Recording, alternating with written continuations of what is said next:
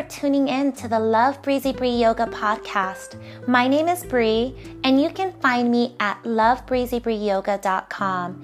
Check out the show notes for more information, including a link to my website. Thank you so much for listening. Namaste. So I wanted to talk about the reason why I love teaching yoga. And the number one reason why I love teaching yoga is because it is my entire intention to have the student have more body awareness. I want them to pay attention to them, to their body, to how they feel, to what they're thinking, and for them to start to, if not already, begin to trust themselves.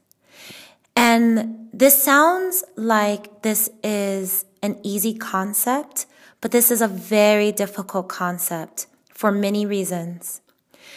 We have been taught from the time that we were children that we are under control of someone else.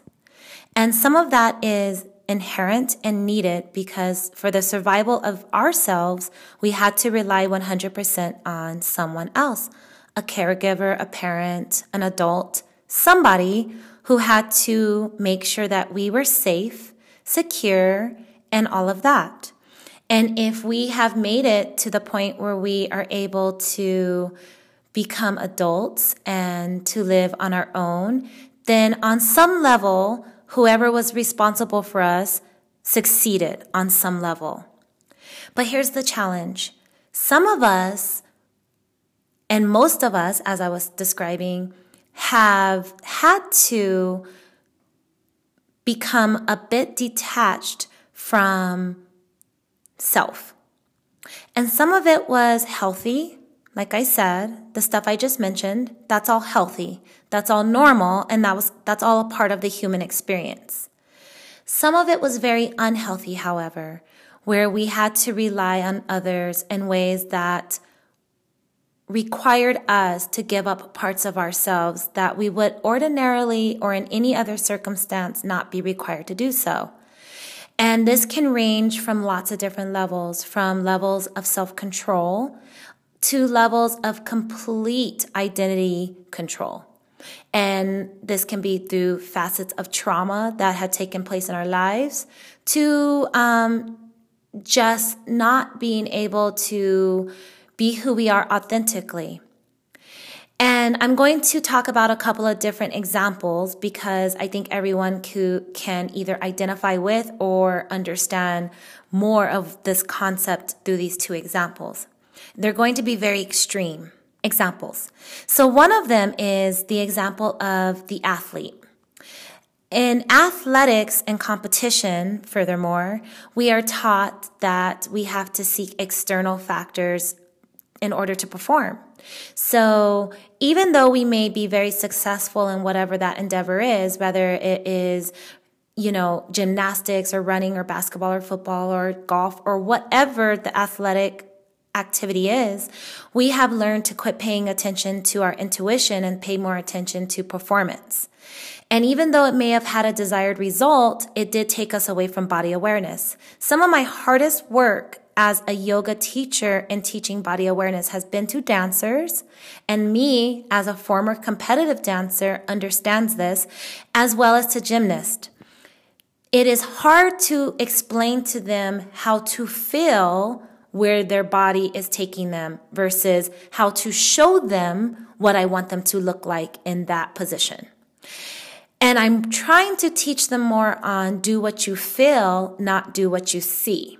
And this is another reason why on this podcast, I am adamant about offering personal yoga practices through the form of audio yoga classes versus me doing more classes on a video type virtual studio like YouTube or Instagram instead of just the little clips or whatever. I don't do full classes in that capacity because my entire mission is to teach the practitioner how to have a private practice where they eventually quit being led at all. They don't need to go to studio classes 7 days a week or 5 days a week or 3 days a week.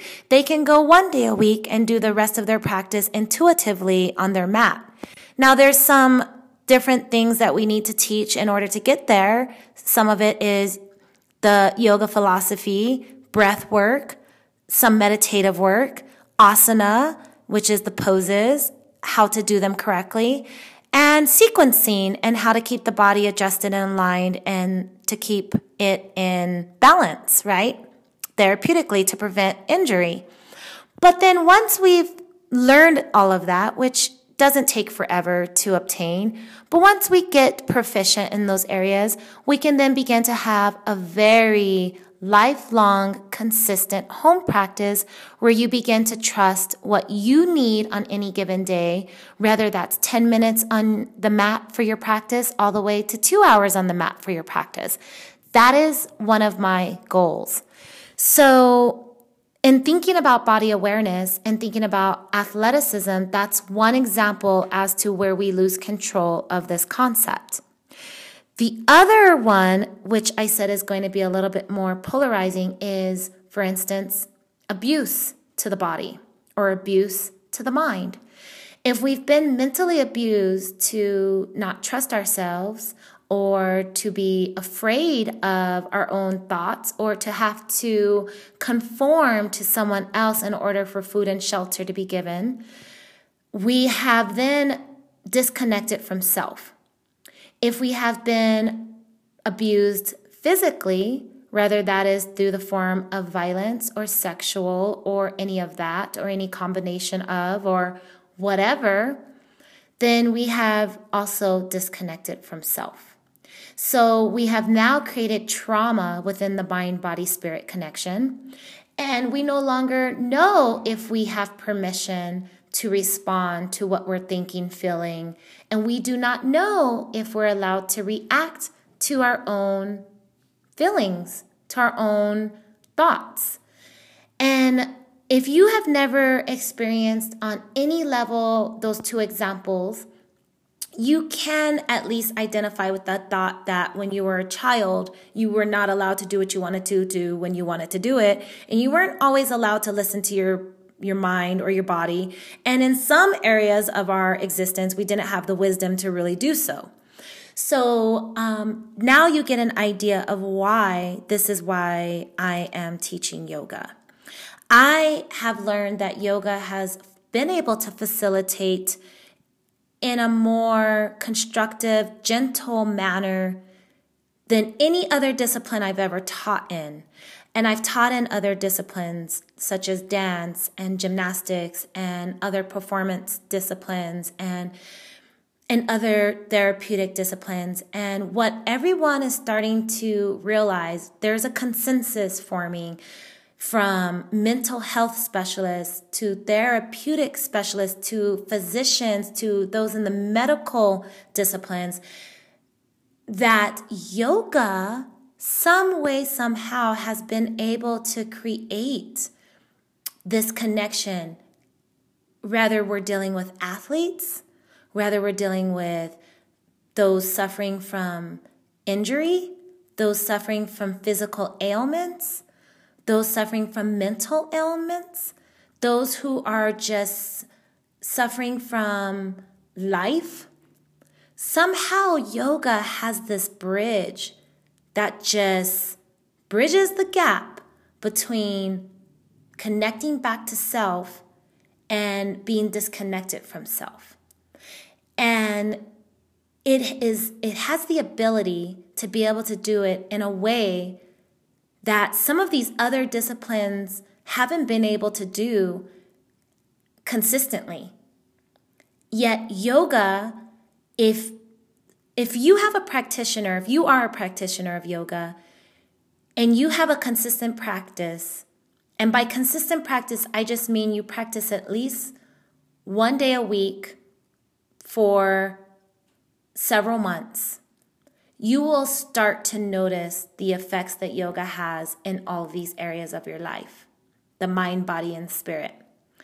And the more you practice yoga, And the more you connect to self through practice, and the more you start to have body awareness, and then the more you have body awareness, the more you're able to have patience and compassion for that awareness that's going to bring up other stuff within your life, the more you're able to really see that yoga does have this crazy effect on you in a positive way. And not only does it have the effect on you, you then are able to pay it forward in a way that you really haven't been able to do prior to. Even if you're doing amazing things in life, yoga just enhances that. And it's not because yoga's philosophy, I mean, you could just practice asana, which is just the physical practice that you see in the studios. You don't even have to practice meditation, pranayama, or any of the other parts of the 8 limbs of yoga. And it still has the effect. And why? It's because it connects you back to self, you back to your mind, you back to your body, and you eventually to your spirit, regardless of your religious beliefs, your spiritual beliefs, your philosophies. It doesn't matter. It can meet you wherever you're at, whoever you are. And we're seeing that. I study a lot of coaches in different disciplines, and coaches in business, coaches in philosophy, coaches in, different type of institutional type practices, and coaches in athleticisms. And I like Phil Jackson. He is a multi-ring championship coach for the Lakers and the Bulls in the NBA. And he has amazing books on the mind-body-spirit connection that just blow my mind. And I love them because he utilizes yoga principles, mind-body-spirit principles, in training his athletes. And a lot of times, not all of the time, but a lot of times athletes come from very complex backgrounds that have some traumas, that have insecurities, insufficiencies, different types of issues that these athletes have overcome to get to where they're at. But these athletes have been very external driven. They've been driven by pressures or by different negative or positive reinforcements, just depending on what got them there. And here he's starting to teach them to be mindful and to think within self and to start to have body awareness and to start to reconnect back to who they are.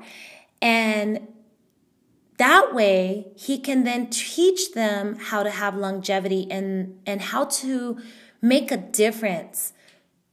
People can become anything that they need to become and want to become. You can fulfill your dreams in this life.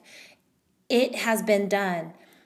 But how do you sustain that? How do you allow yourself to then become, I think, impactful for others and to create a legacy and to pay it forward?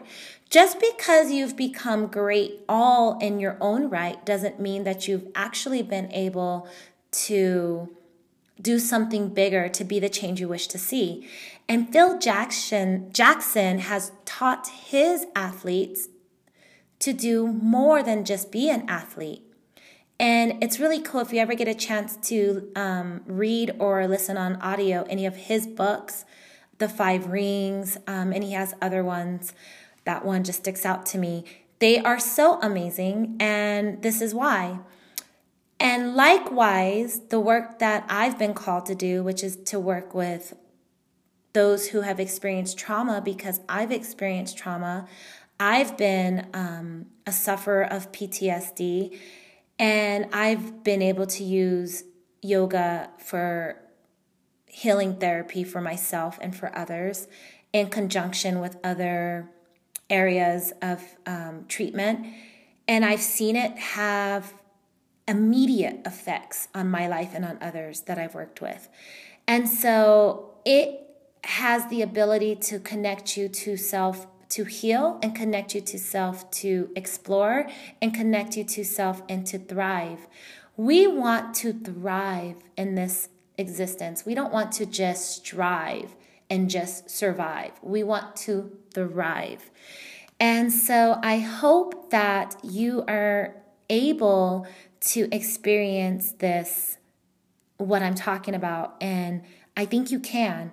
I think you can begin to understand who you are, to bring awareness back to your mind and body, and to discover your spirit, and to realize that this has nothing to do with religion. This has nothing to do with any dogmatic philosophies or anything that, you are not wanting to identify with. This isn't about just creating a new identity. This isn't about saying, well, now I'm this person and now I'm that person. This isn't about that. You are not looking to just recategorize who you are in your life. You're looking just to be whoever you are, to know what you are feeling exactly, to get away from aesthetics and superficialities, and to be more in tune with feeling and self-awareness and being, whatever that means. Whatever that means. So just like in a yoga practice where you constantly hear the teacher hopefully say, tune in with self, listen to your body, do what feels right. And sometimes you may ask yourself, I have no idea what feels right. Just tell me what to do because I don't know, or I don't know what I'm feeling, or I can't tune in with myself. Who is self? Just take a step back and allow the question to linger for as long as it takes. And the fact that you're even thinking about what the thought even means is proof that you are on the journey that you need to be on. Wherever you go, there you are, and wherever you're at, you're supposed to be. So listen, just stop, listen, breathe. And that is the beginning of a powerful discovery of self. Thank you so much for being here, for listening. And as I always say, faith is my grace. Love is the highest vibration. The light in me acknowledges the light in you. Namaste. Go in peace.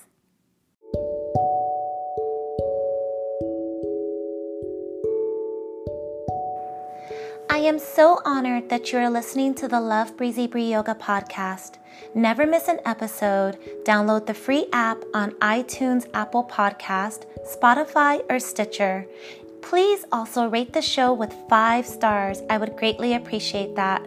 Visit me on my website at lovebreezybreeyoga.com.